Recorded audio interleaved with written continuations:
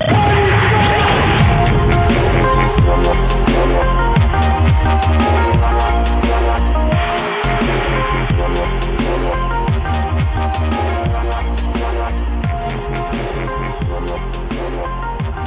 evening and welcome to another Wednesday night sports show. I'm Andrew Snaith and I'm very pleased to say that Gary Mutimer is on the line. How are you doing, Moots? I'm great, Squire. How's yourself? Not too bad at all. Good to hear from you, mate. And of course, former Newcastle United ladies manager back in the day, Moots. And the England job in the ladies game has been in the news of late. Phil Neville, of course, his contract will be up next year and that won't be renewed, he's saying. We've got the World Cup coming up in 2022. They did such a great job last time around, just reached the semi-finals and just edged out by the USA, Moots. It's a tough job, isn't it? But there's been signs in recent years that England have advanced, I think, a little bit under Phil Neville. Well, yeah. So, I mean, I was quite shocked initially when he came in to do the job in the first place because it wasn't really on the radar. And I you know, being an ex-manager of a women's side, granted, it's, you know, totally different league, totally different setup, and all the rest of it. The one thing I was very passionate about, and listen, we're going back probably about 8-9 years ago now, when I was managing Newcastle United ladies. The one thing I was very passionate about was more female coaches coming into the managerial role. So when Phil Neville got that job, I was kind of shocked that they've gone for a male as opposed to female, because the one thing I've said for a long time that when it comes to football, just in terms of playing terms, women are technically a lot better than what men are in terms of, you know, like the passing, cross turns and so on and so on. Men are more better in terms of 28-yard passes due to strength and quad size and so on. But when it comes to the managerial side, there's some fantastic female coaches out there who have gone through the ranks and they've got the UEFA Bs and the A license and so on and so on. So I was kind of shocked when he got the job in the first place.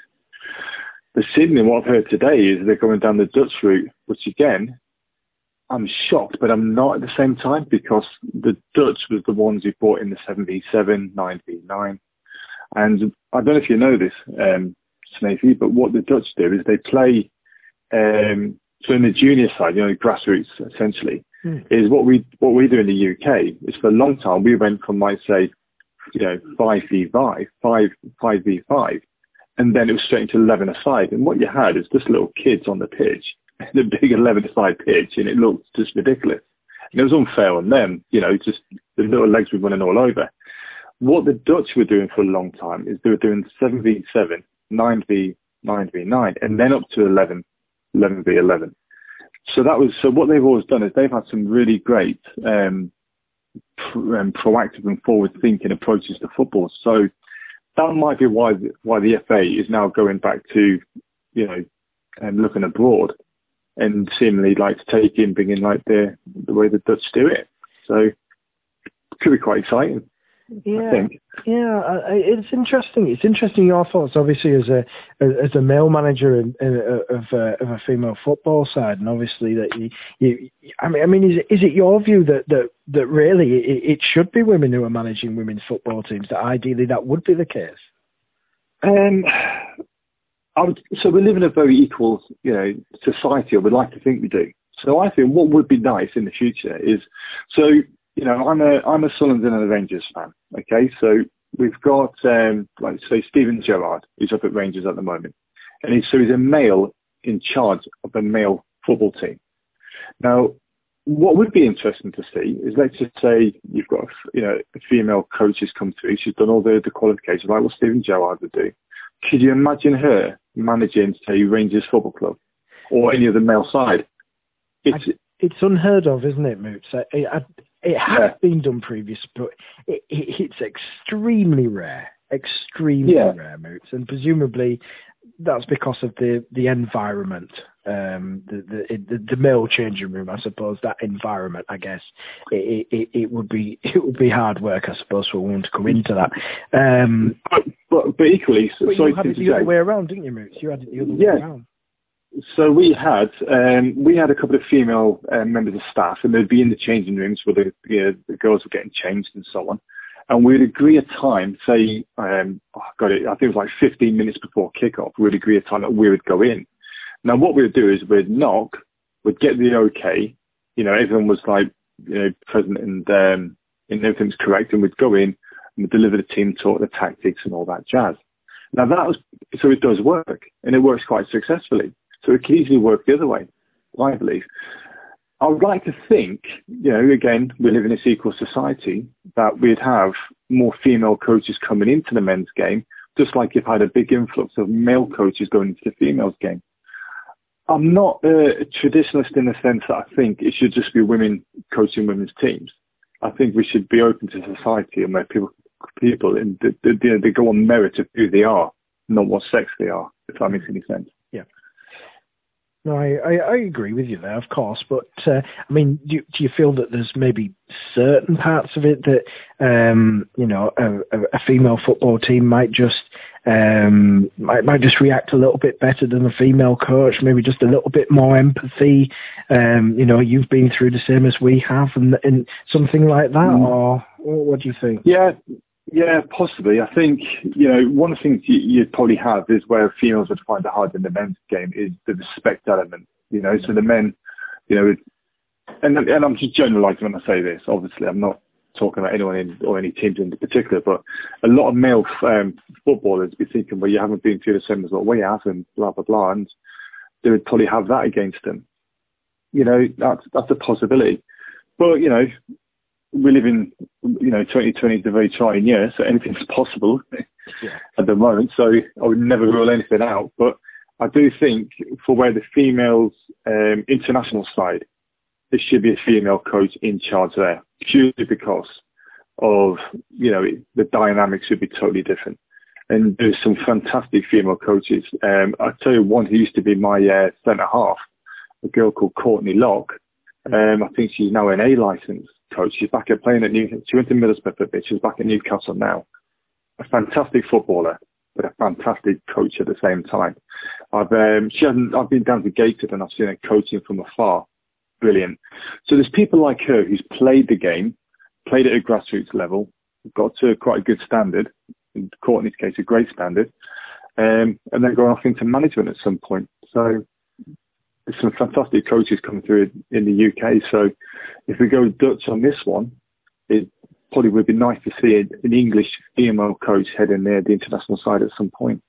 You do see some good female coaches of the female teams in this country. I suppose the standout one would be Emma Hayes at Chelsea, which is often mentioned in this breath. And also, I think the former US coach has also been linked with that position as well with England Moots. And of course, we mentioned Holland. Holland got to the final, didn't they? So one stage further than ourselves. In terms of the England job, we have had a couple of good male coaches. There was Hope Powell initially, and then we went for a male coach, went for Mark Sampson, then Phil Neville came in, and it felt like there was a little bit of a progression there. So it's interesting. There's still, I would think, in terms of the Women's Premier League, probably just as many male as female coaches, maybe still a little bit more. Do you think there's still a little bit of work to do to get more female coaches through?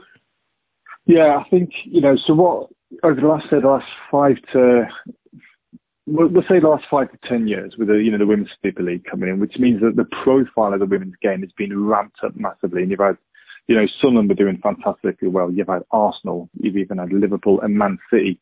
Now, Man City they still have got a great side, I should say. You've got like Jill Scott and so on playing for them.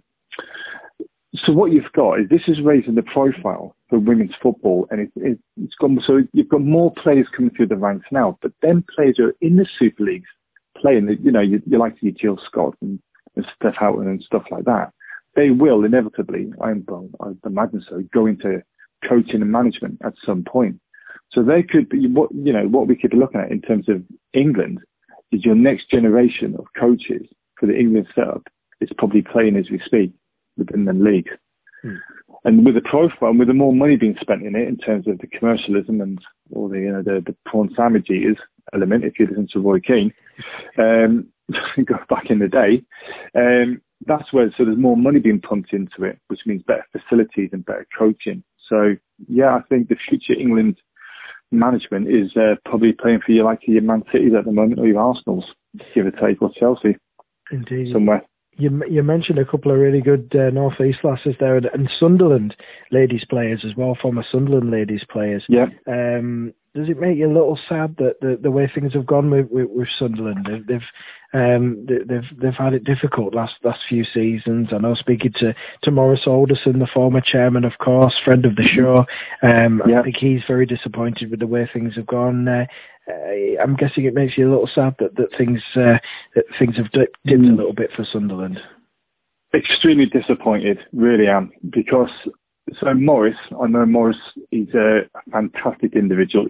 His commitment to not only Sunderland ladies, but to women's football is phenomenal. He's fantastic. Just, it's not even about him. It's about the entire team, the process, the people who make the cups of tea, that put the sandwiches out, mark out the linesmen. It's all about the bigger picture for Maurice. And I know, and I've seen it firsthand when I went down and I spent a bit of time with him, of how much hard work he put in to raising the profile. So if you look at what's just happened with Sunderland, I mean, they were winning the league, they were doing fantastic, they were standing out. They had some great players came through the ranks. We've mentioned the likes of Jill Scott and so on. And Mead, who's down at Arsenal now. All these people have come through Sunderland's ranks, which says a lot about them. So if you look at the likes of your Morris, it's a massive kick in the teeth, because behind the scenes, away from what you see on the pitch, the hard work that's been put in by a lot of people, only to have it then kind of the rug pulled from underneath your feet, if that makes any sense. Yeah. To still be then struggling. And, the one thing we know about, just we talk about Sunderland in Newcastle, even Middlesbrough, you've got your Harlequins and even your Darlingtons. The North East as a whole is a massive hotbed for football and other sports as well. It's a massive hotbed. And it's just a shame that I think sometimes the North East is forgotten, because, you've got Durham ladies that are doing amazing.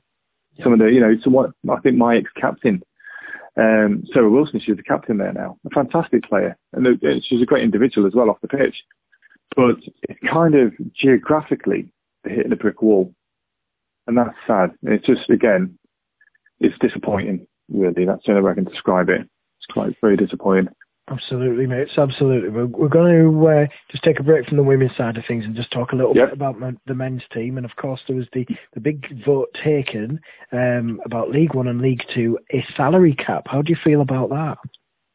Well, I'm massively conflicted with this, if I'm being honest. So from a commercial point of view, from a business point of view, a fan's point of view. So the one thing Sunderland has done, and done it quite successfully, is they've bleeded money right, left and centre on players' wages over the years. 70,000 here, 50,000 there, and that's a lot of money. It doesn't matter what league you're in, that's still a lot of money.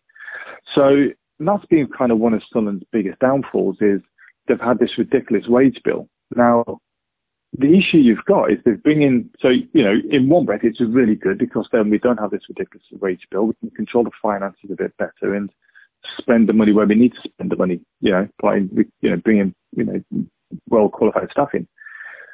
Now, the issue you've got is the one thing Sunderland's also struggled with is bringing in the right type of players, because geographically, what has Sunderland got to offer in comparison to like your Newcastle or your Leeds or Edinburgh, or place like great cities with great vibrant things going on in terms of nightlife and the way of living.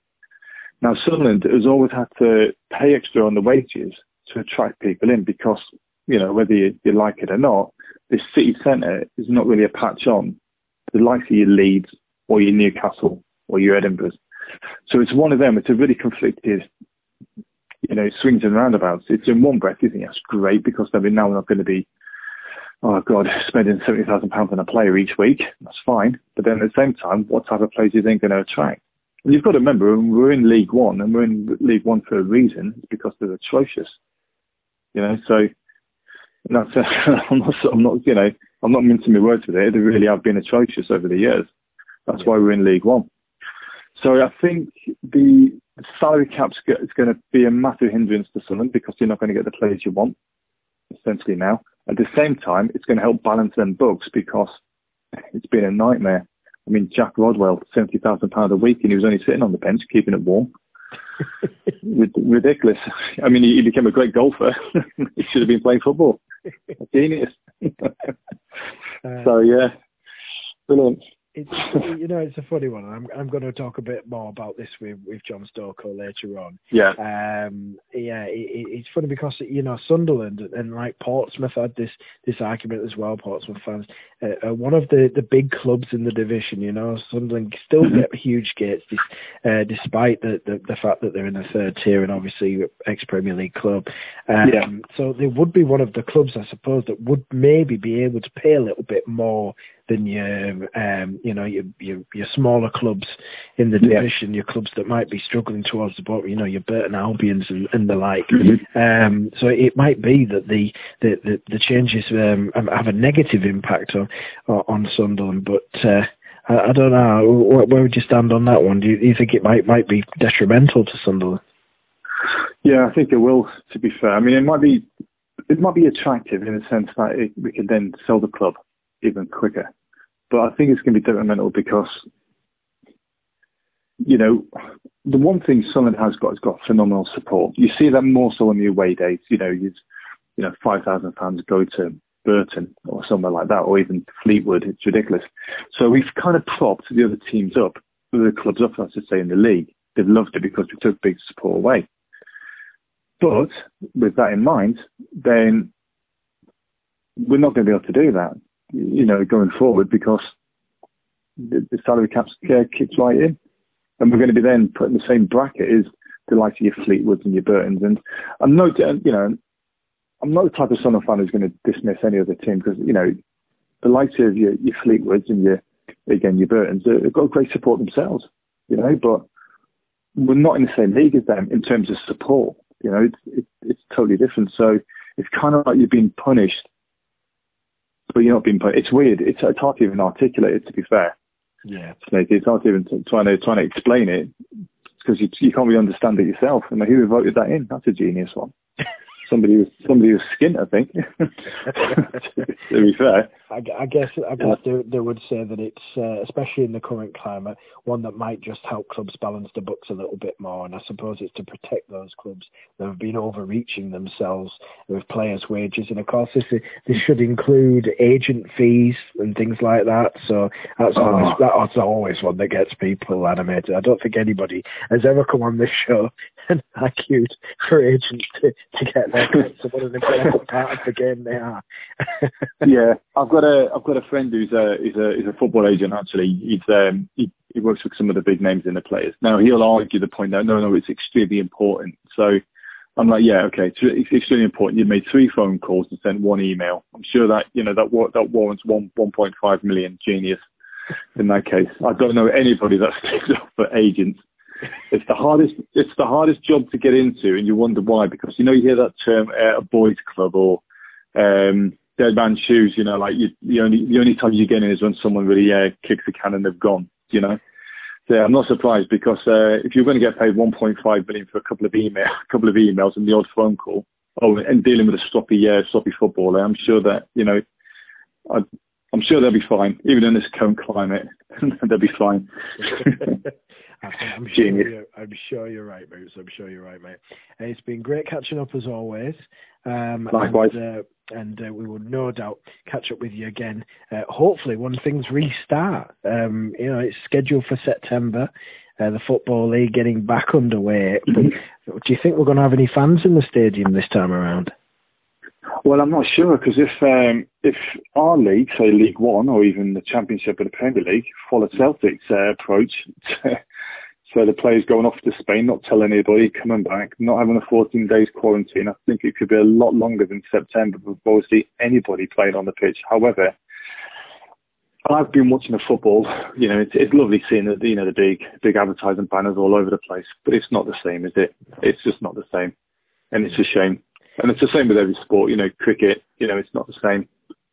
And it's, I'm a big rugby fan, so I can't wait for the rugby to start. But again, you need the fans. The fans make the game. It's not so much what goes on the pitch. It's the banter of going to the match with your dad or your girlfriend or your mates, having a few drinks, having a bit of laugh, winding your friends up who's the opposition.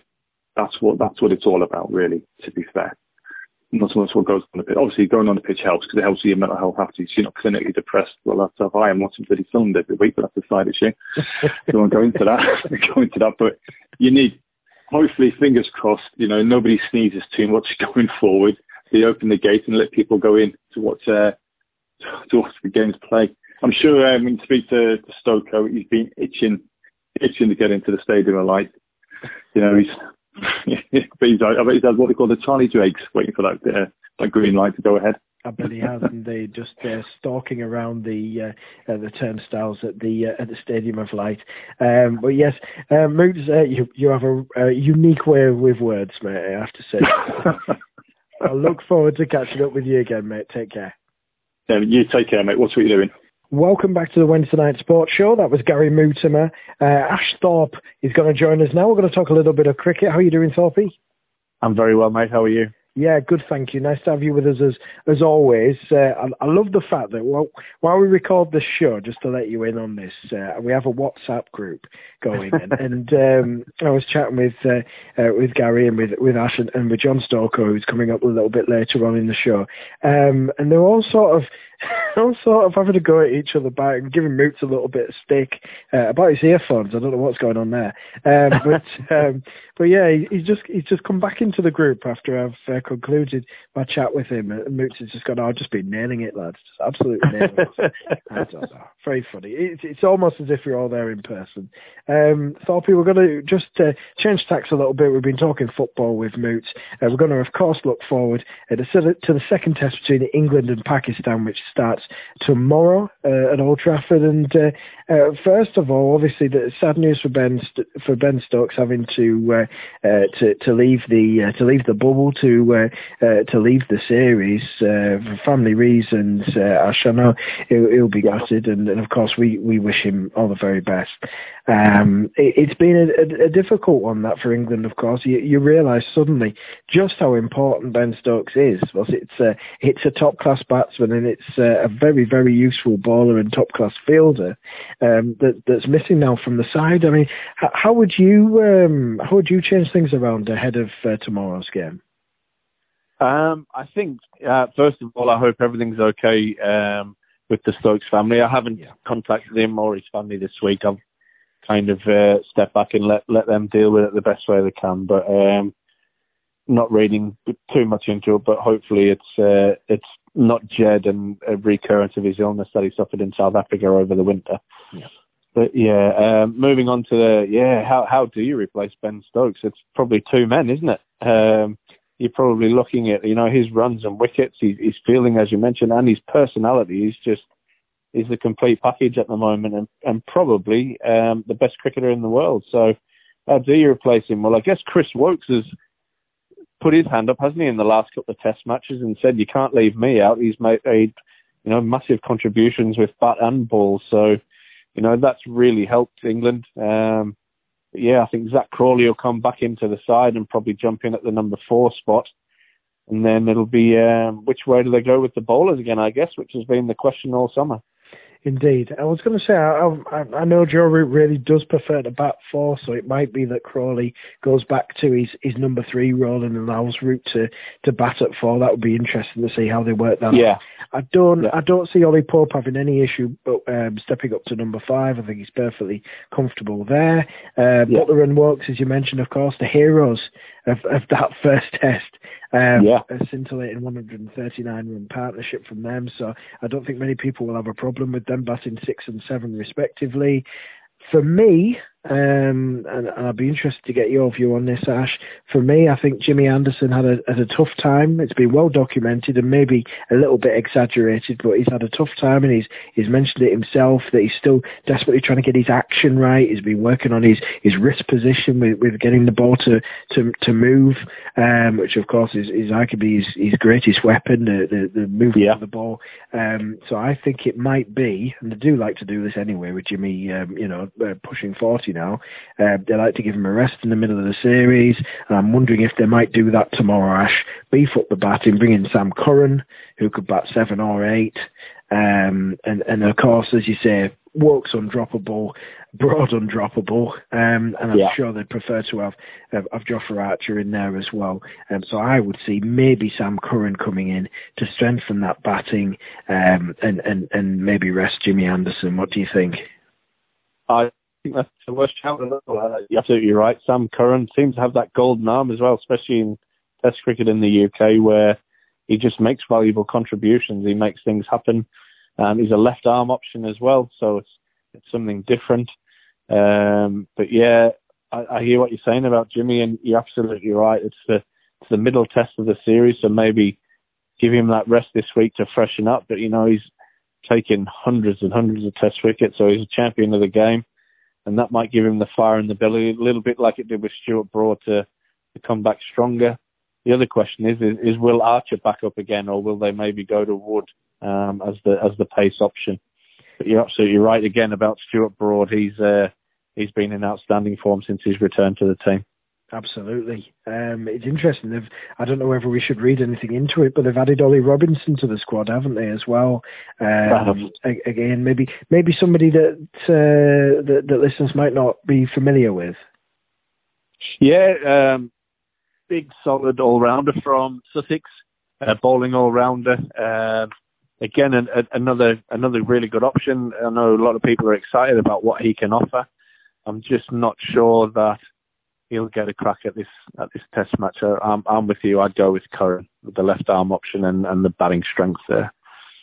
Yeah, I mean, I was doing a little bit of research upon Ollie Robinson. Ash, is he a little bit of a bad boy? Had a bit of a time at Yorkshire at the start of his career where he was released by Jason Gillespie. Is that part of his history?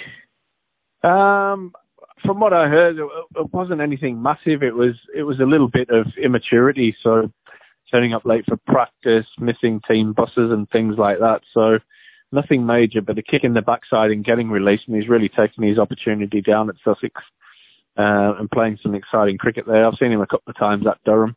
Bowls pretty lively medium pace and quite handy with the bat as well. Interesting stuff. So plenty of options ahead of that second Test. We alluded to Jos Buttler and his amazing partnership with Chris Woakes. That first Test finish, Ash, I mean, that was just some superb Test cricket.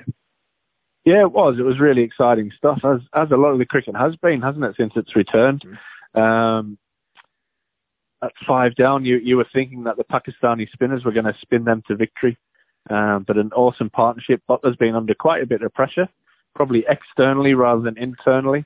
But he really came good, and Chris Woakes is just having a fabulous summer. Indeed. It's a bit of a double-edged sword. I'm obviously delighted with England's win and really enjoying the cricket on screen. But you find yourself thinking, God, imagine if it was a full house there and the fans were there. The atmosphere on that afternoon, that fourth day afternoon, it would have been something else, wouldn't it? Yeah, it would have been crazy. I mean, I was watching the football tonight. I don't know if you were watching the PSG Atalanta game there, and PSG scoring those 2 late goals.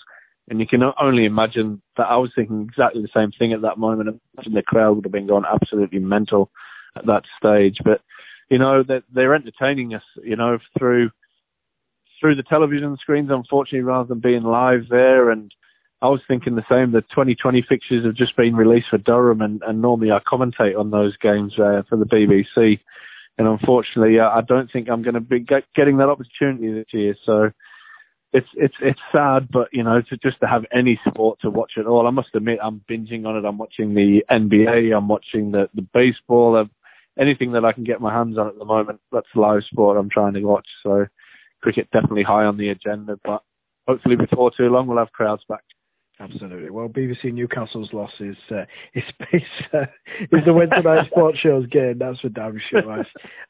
Yeah, absolutely fantastic. I mean, we're looking at these situations where you just need supporters. And I mean, I can't imagine the new football season starting next month without fans being allowed in stadiums, particularly at the lower level, I would say, because obviously the Premier League, it's well known that it could run without a supporter in a stadium all season, and the TV money is so high that they wouldn't care. It wouldn't make any difference to them. But lower down, and we must include Sunderland in this, League One and League Two and non-league. I mean, it is the lifeblood, isn't it? They're getting people through the turnstiles. There must be some way that they can make it work, can't they? Yeah, I mean, if you look at they did some trials with cricket specifically on social distancing in the stadiums down in a couple of games. You would like to think, and this is me not happy to get Sunderland fans, but you would like to think you could still get the best part of 15,000 people in the stadium of light social distancing with the size of that stadium. But, you know, all revenue streams are so important for all those clubs outside of the Championship, and you go down to, you know, even some of the non-league stuff where some clubs are fortunate to have quite big backers at that level, but, you know, it's the lifeblood of you know, grassroots sport, is that we need people in there supporting it, you know, with sponsors and fans in there and just trying to keep the game alive. Because I think if this continues for much longer, I think you might see more clubs, unfortunately, close down. Yeah, absolutely. That is the fear, isn't it? And you know, we've seen some high profile examples. You know, Wigan Athletic are able to get going again in the new campaign. Yes, lots of clubs that will be looking over those shoulders, no doubt, with the issues that they're having. You mentioned the trial games, and cricket featured quite heavily, didn't it, Ash? And they initially thought that those county games that had been playing were rather successful. Yeah, I think the trials, I think everybody was really happy with the trials, and Boris and the government just got a bit nervous around the old R rate going up towards 1 again, and just decided that they were going to put the brake on everything. I know they had plans for Durham, potentially not the first game, but definitely the second game of the season was to have some fans in there, and unfortunately that isn't to be. So everybody's waiting, everybody's hoping that they can get and watch some live sport at some stage in the near future. Yeah, I was going to say, Ash, I mean, you know, for example, if just for devil's advocate, just for an example, you know, if it was Durham first up, you know, you big game, say it was Yorkshire or someone, you know, a big 2020 game, huge game under the lights. It was the first game. I mean, would you be happy to be one of those guinea pigs for the want of a better term for the fans to come back? Yeah, absolutely. I mean, I've been involved in coaching kind of since we were allowed, with the social distancing stuff and playing. I mean, we at Washington had a really good crowd in on Saturday, and people socially distanced and were quite responsible there. I think the quicker we can get back to normal, the better for everybody. We've seen that, you know, as an economy, not that we're a politically motivated show, but as an economy, we've gone into a massive recession there. And I think the sooner we get back to normal, and that includes supporting our local businesses and more importantly, our sporting clubs, the better. I was going to say, how did have the ECB given much advice to you down at Washington in terms of getting allowing supporters to watch games? Yeah, they have. They're really strict with what we can offer with regards to space and workplace systems, social distancing.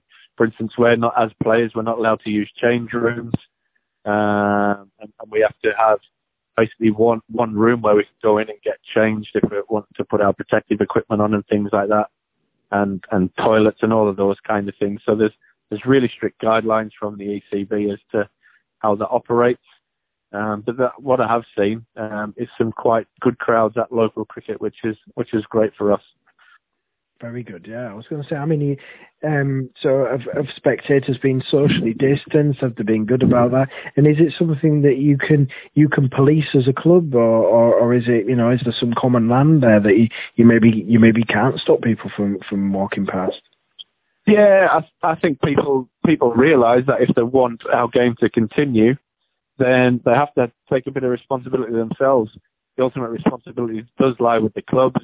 We put out all the signs and put the systems in place.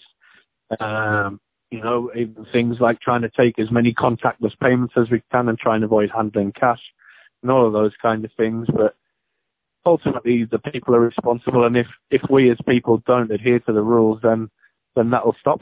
And we will miss out on the sports that we love. Indeed, and just let us know how does it work in practice then when you're on the field, Ash? I mean, does the umpire have a bit of the hand wash stuff in his pocket and that to put on the ball? How does it work? Yeah, so we normally have a bottle of hand sanitizer behind one of the stumps, one of the sets of stumps. Every 6 overs, we have to stop the game and sanitize our hands.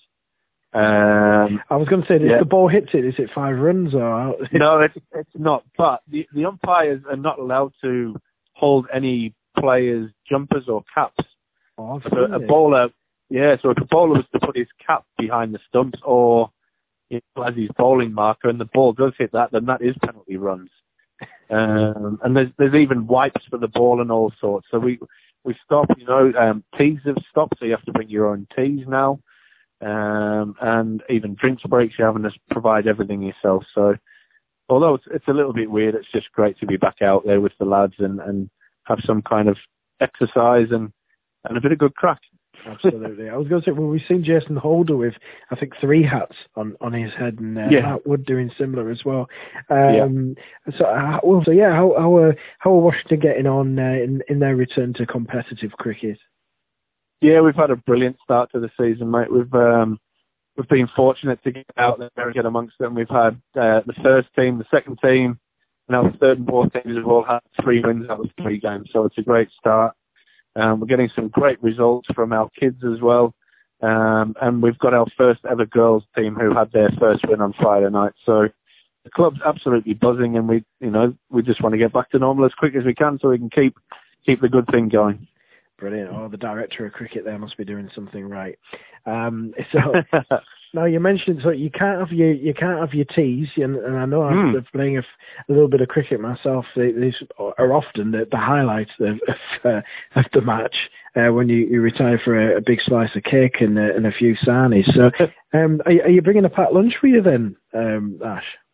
That's it. That's all you can do. You bring your own, mate. That's all you can do. It's a shame because we at Washington pride ourselves on providing a good tea. But yeah, it's not deemed safe enough to share food, as you'll know that most cricket teas are normally a buffet of some description. So a bit of cross-contamination, mate, and unfortunately we're not able to carry that out. So, yep, snack on your own. Indeed. I was going to say, I'm sure regular listeners to the show, and indeed the people in the WhatsApp group won't forgive me if I don't ask, what is the contents of Ash Thorpe's lunchbox? Wow. It can vary, mate. I like a good strong packet of crisps, either a man's packet of crisps. I'm gonna go brands. Other brands are available, but a McCoy's or a Paprika Max or something to that description. Maybe a sandwich. Man crisps are the McCoy's. Yeah. They are the man crisp. Definitely, definitely, and a sandwich of some description, and maybe a couple of sweets and plenty of water. Fantastic. Yeah, I was going to say, do you have any particularly Antipodean style snackage there? I know Moots was very excited about that chicken salt stuff that you had for a few years. I still have his chicken salt here, actually. It's about half full now.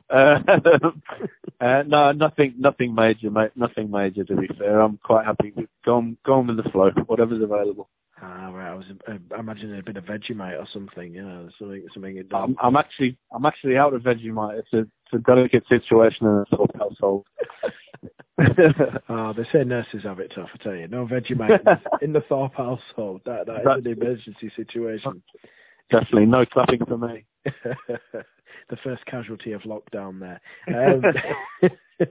Ash, as always, a pleasure chatting to you, mate, and I'll look forward to catching up with you next week, and we'll no doubt look back on another exciting second test match. It's England against Pakistan starting tomorrow. Ash, thanks very much for joining us. Top man, Snaith. Cheers, mate.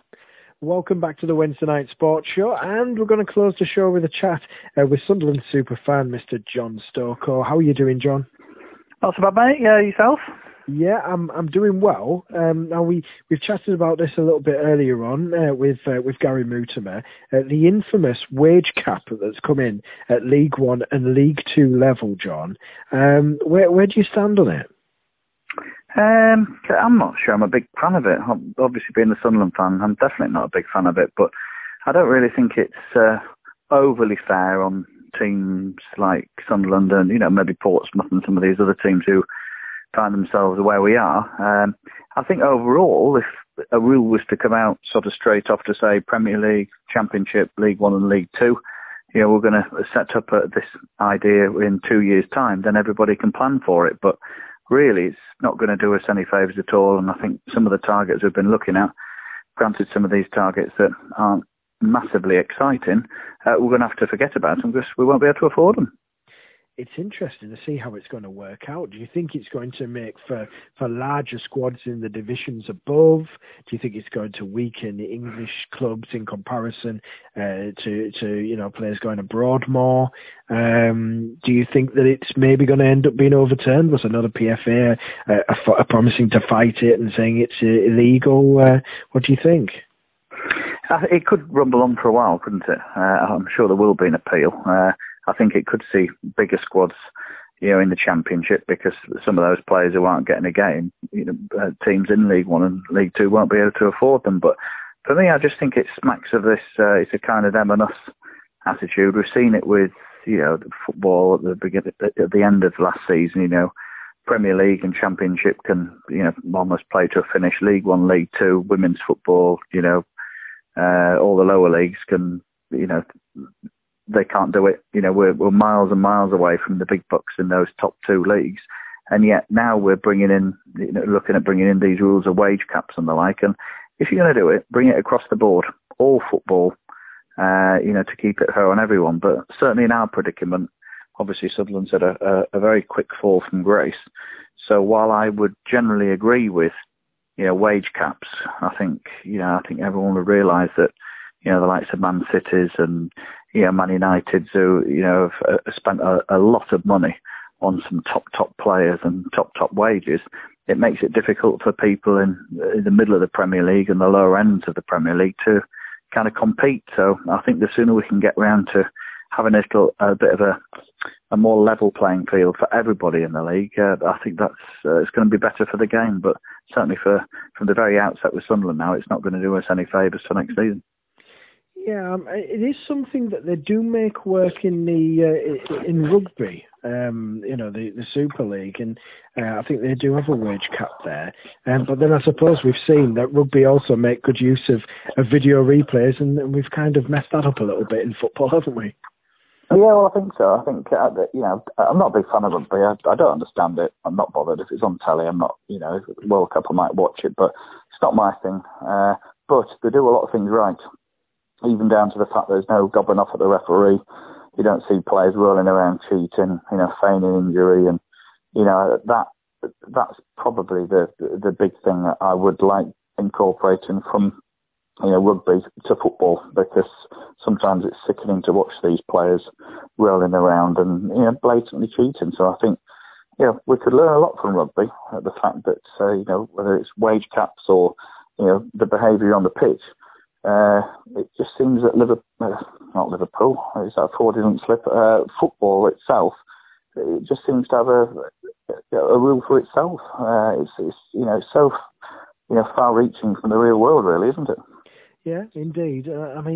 I guess there's a danger with this salary cap brought in that teams coming up from League One, once they hit the Championship, that there will be that separation, and the teams that come up are going to be going straight back down. Yeah, well, exactly. I think across the board, if you bring something like that in, I think I think it could work. I do think that the idea itself is a good idea, but you can't rush it in, and I think you have to. There has to be a bit of a sliding scale, from Premier League, Championship, League One and League Two. But just to bring it in now, that is going to adversely impact Sunderland. Now, it is our own fault where we are, but if this rule has come in now, and we have players who we've had from the Championship on bigger wages, what are we supposed to do? Are we going to have points taken off? Are we going to be fined? Is this immediate, straight up? When do they tot up the wages?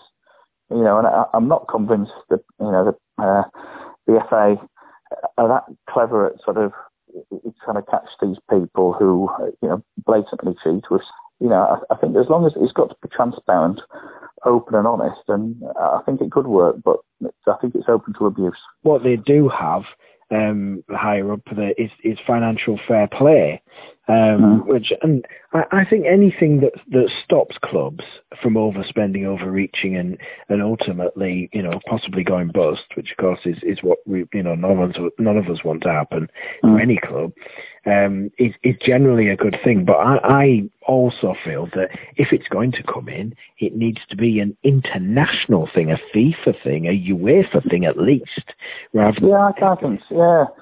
I think so. If it's just in this country, but you can't just, cherry pick and have a little bit here and a little bit there. It's got to be across the board. And I'm sure that, the teams at the top end of the Premier League wouldn't like it. Tough.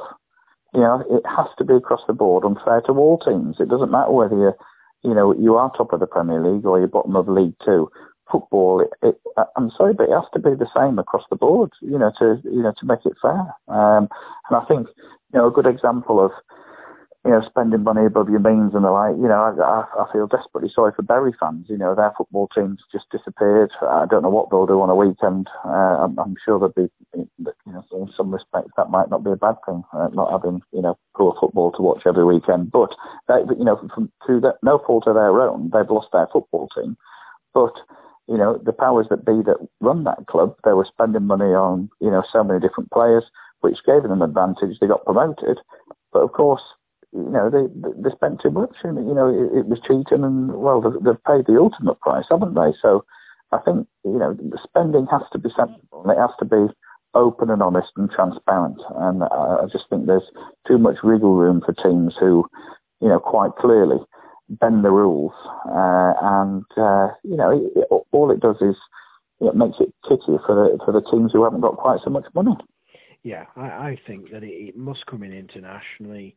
I think there must be a little bit of a sliding scale in terms of income, like the financial fair play, which should be set up really just to safeguard clubs, to prevent them overreaching. And I do think that the very top level is where they're crying out for something like this, because the wages are insane, just obscene, some of them. And especially, I think, contrasted with clubs that are going to the wall lower down, that in some cases, I think that 1 week's wages for your elite players would save these clubs comfortably. Yeah, well, this is where the money side in football, it is sickening. I suppose if Sunderland just won the Premier League, I wouldn't give a monkeys. That's not likely to happen anytime soon. But you're right, that there's just ridiculous, sickening amounts of money. And, I don't care who says it's normal and it's supply and demand, it's business. It's disgusting, when you look at, how much money, businesses, organisations, charities need, and yet whereas, you can throw around £100 million for players, or, spending £1 million on players' wages for a month. And I think so many of the problems in football are at the top end, but because that is where all the money is, it's kind of allowed to pass. And it's almost as if, the harder, faster rules, and you try and get to grips with things, it tends to be that it's the teams lower down who have to abide by all these. But, we've seen that, the Man Cities, you've had transfer embargoes in Europe before with some of the European superpowers, and I think Barca had one not so long ago.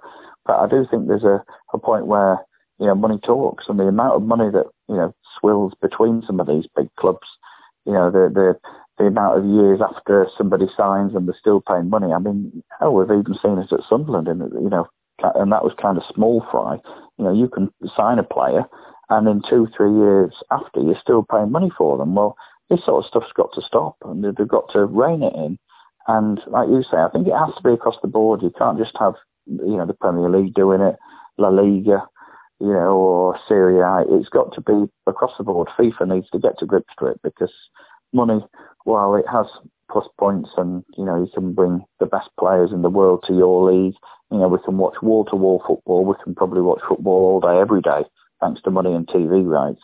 At the same time, the money in football is it's completely and utterly crackers. Yeah. Indeed, quite a neat summary.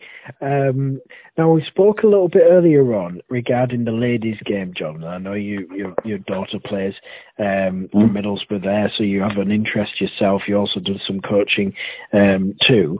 Now, we're talking a little bit about the England job. First of all, of course, Phil Neville is not going to carry on beyond his contract ending next summer. England linked with the current Dutch coach at the moment, but where do you stand on England's search for a new manager in the ladies' game? Is it maybe time for them to bring a woman back in as manager? No, I think so. Yeah, I mean, equal opportunities and all that, but you've got some great women footballers, and then they go and pick a bloke to manage them, and I just think, for me, that maybe sends out the wrong message. I don't think women's football is taken seriously enough yet. There's certainly not as much money in it now. I realise that that there's never going to be as much money in it when the crowds compared to the men's game are completely and utterly different. But I do think that the FA really needs to get to grips with women's football again, and really promote it, because there are more girls, young women, women playing. But I think this Dutch coach is very well thought of. I think that could be good news. So I think Phil Neville seemed to do a decent job, but I think most people kind of raised their eyebrows when he was brought in. But it just, I think stick a women's coach in and see what they can do, rather than just getting some half-rate bloke in who really hasn't cut the mustard as a male coach. So why should he do well, managing England's, women's team? It just seemed a bit daft at the time. Yeah, I mean, would you say that there's maybe some things that only really a woman could bring out of a ladies' team? I don't know. Maybe that sort of shared, that shared empathy that only a woman might be able to bring. Yeah, I don't know. I think as long as somebody's good enough for a job, then it doesn't matter what race, what sex they are. It doesn't matter if they've got the credentials for it. Then they're good enough to do it. As I say, I think Phil Neville, I'm not quite sure what credentials he had. I know he did some work with Southgate and the like, but it was just surprising. Women's football in England and Great Britain, is beginning to take off. And for me, it just seemed a bit of a strange appointment. In fairness, he did well, and I think a lot of the women who played for him respected him, which was the important thing. I think Beth Mead liked him, because the previous manager, Mark Sampson, who I'm not convinced he left in any kind of glory. She wasn't getting much of a game under him because he didn't really know what he was doing. But at least, certainly, I think Phil Neville sort of brought them together and they played some good football. But I think maybe it is time for a change. And I think if women football is good enough, why couldn't a female manager be good for their team? And that said, why couldn't a female manager take over in the men's game either? That's an interesting point. It is something that I was discussing with Moots, and of course, Moots managed Newcastle ladies, a man managing a ladies team, so I suppose it should be possible to be the other way around. But I mean, it can be pretty unpleasant places, the male changing rooms, can't they, John? I just mean the drainage quality. Yeah, well, I think there's still a long way to go before Certain people take the women's game completely seriously. I mean, obviously growing up with watching my daughter playing, not just football but cricket as well. There's a long way to go. You can go to some of these clubs and you get young girls turning up or young women turning up. It almost seems like a bit of a chew on or a bit of a faff, getting them a game. Whereas if you're some young lads or young blokes going along, then they'd seem to be far more welcoming. But I think things are beginning to pick up, and I think when the England ladies team, whether it's football or cricket or any of these female teams in whatever sport it is, as soon as they have success, it seems to add a bit more seriousness to what they do. You only need to look at performances over the years, and at the Olympics and all these different sports. It's about time that women's sport was taken far more seriously, and whether the TV channels and the like really have a dart at it. It's interesting to see. Men, women, if it's good sport, good entertainment, then I'll watch any of it.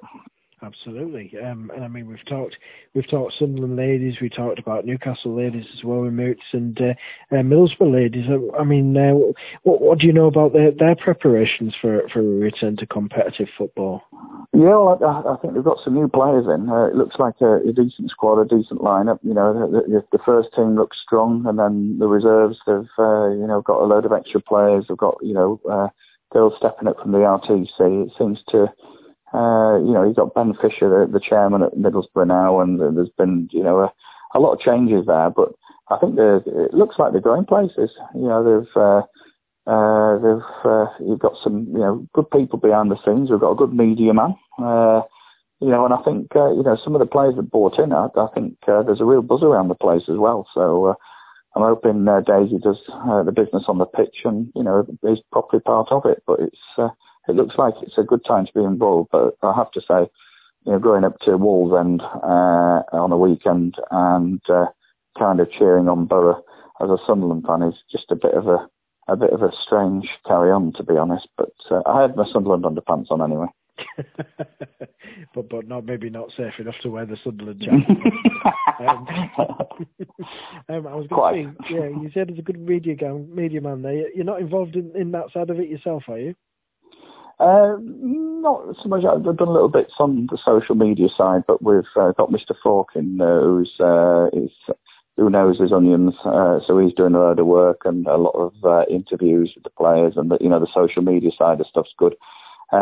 Me being over in Skipton and missing a fair bit of it, I've had to kind of step back a little bit from it. So, but yeah, there's a lot of good people involved in the club. I think different coaches, from all the different age groups, the young girls, to the young teenagers, older teenagers, and then under 18s and reserves and first team. There's a real good pathway there, and obviously, I used to be involved over in Scarborough. Daisy started playing for a team in Whitby, but then went to Scarborough. Then she's come across to Middlesbrough, and there's a few people who are heading over to Middlesbrough now because they can see, I think, youngsters when they see, girls that they maybe know who grow up and get a chance in these teams and maybe for women's football and play for the first team, then it's a real boost for them to see. Look, if they work hard enough and they're good enough, there's a real pathway to playing women's football. So I think despite the fact when they have the little huddle at the beginning of the game and they shout 1, 2, 3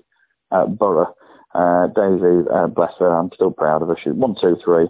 And she can't bring herself to shout Borough, and rightly so, being a Mackham. But she loves it. It's good, great setup, and there's just a lot of good people involved. So it's nice to see all the girls improving and working as a team, and hoping they'll have some big success this season to move at the pyramid. Fantastic. I was going to say, does the men's club have any involvement there, or is it completely separate there? It seems to be separate. Even to the point where the Middlesbrough ladies have a different badge, because I think in years gone by, and I don't know all the politics behind it, but the brief chats I've had, it's been a kind of, oh no, you can't use, the Middlesbrough badge, which, I think we've had this chat before about women's football, involved with Sunderland as well. There hasn't, for me, there's not been enough, help between the two teams. It should be a kind of sporting club, your men and your women and all your juniors and youngsters. And, when you're looking at money that you can throw around and spend a lot of money on a player who's poor, you could, keep a women's team running for a season for $500,000 or $1 million, which obviously to me and you, that's a lot of money, but it's chicken feed to a football club. So I think hopefully if Middlesbrough ladies, really sort of kick on, there could be a lot more cohesion between them and the men's team. And certainly Sunderland, it would be good, because I think if Sunderland had more backing from the men's team, they might not find themselves where they are now, 3-4 divisions away of where they should be. Yeah, completely agree, 100%. Sunderland, with the conveyor belt of talent that they've produced, of course, they're absolutely fantastic lady footballers who went on to play for England and continue to and have tremendous careers. Yes, I think they definitely missed a trick there. The fantastic things that were happening with that club, and rather sad that it's gone the way it has. I'm scratching my head as to why the men's clubs don't get more involved, because I think it's a win-win, and I think it makes women's football. It makes no sense to me. You have so many women, youngsters, teenagers, all the ladies and the like, all go to the football, men's football. So to have that sort of link between the two of them, I've thought before, you could have, a first team player in the men's team, kind of sponsors their equivalent in the women's team, or vice versa. Because I think there was a point when Sunderland women were better than Sunderland men anyway. But I know, there were some kind of link-ups there, and, the women would train with the men. But for me, it needs to happen more often. And I think, if any team playing in red and white stripes with Sunderland in the name, I'd go and support them, particularly if they win. So there should be more link-ups, I think, between the men and women at various clubs. But I think we're way off that happening, yeah. Indeed, but yeah, absolutely. I think it's a matter of time. The men's clubs might eventually just wake up and figure out why it's a winner either way if they do have that cohesion with the ladies' ranks there. John, fascinating chat with you as always, and I look forward to catching up with you very soon here on the Wednesday Night Sports Show. No problem. Speak to you soon. Thanks very much, John. That's Jon Stokoe. Joining us here on the Wednesday Night Sports Show, Gary Mutimer earlier on, and Ash Thorpe as well. We'll be back with another edition next week. Bye for now.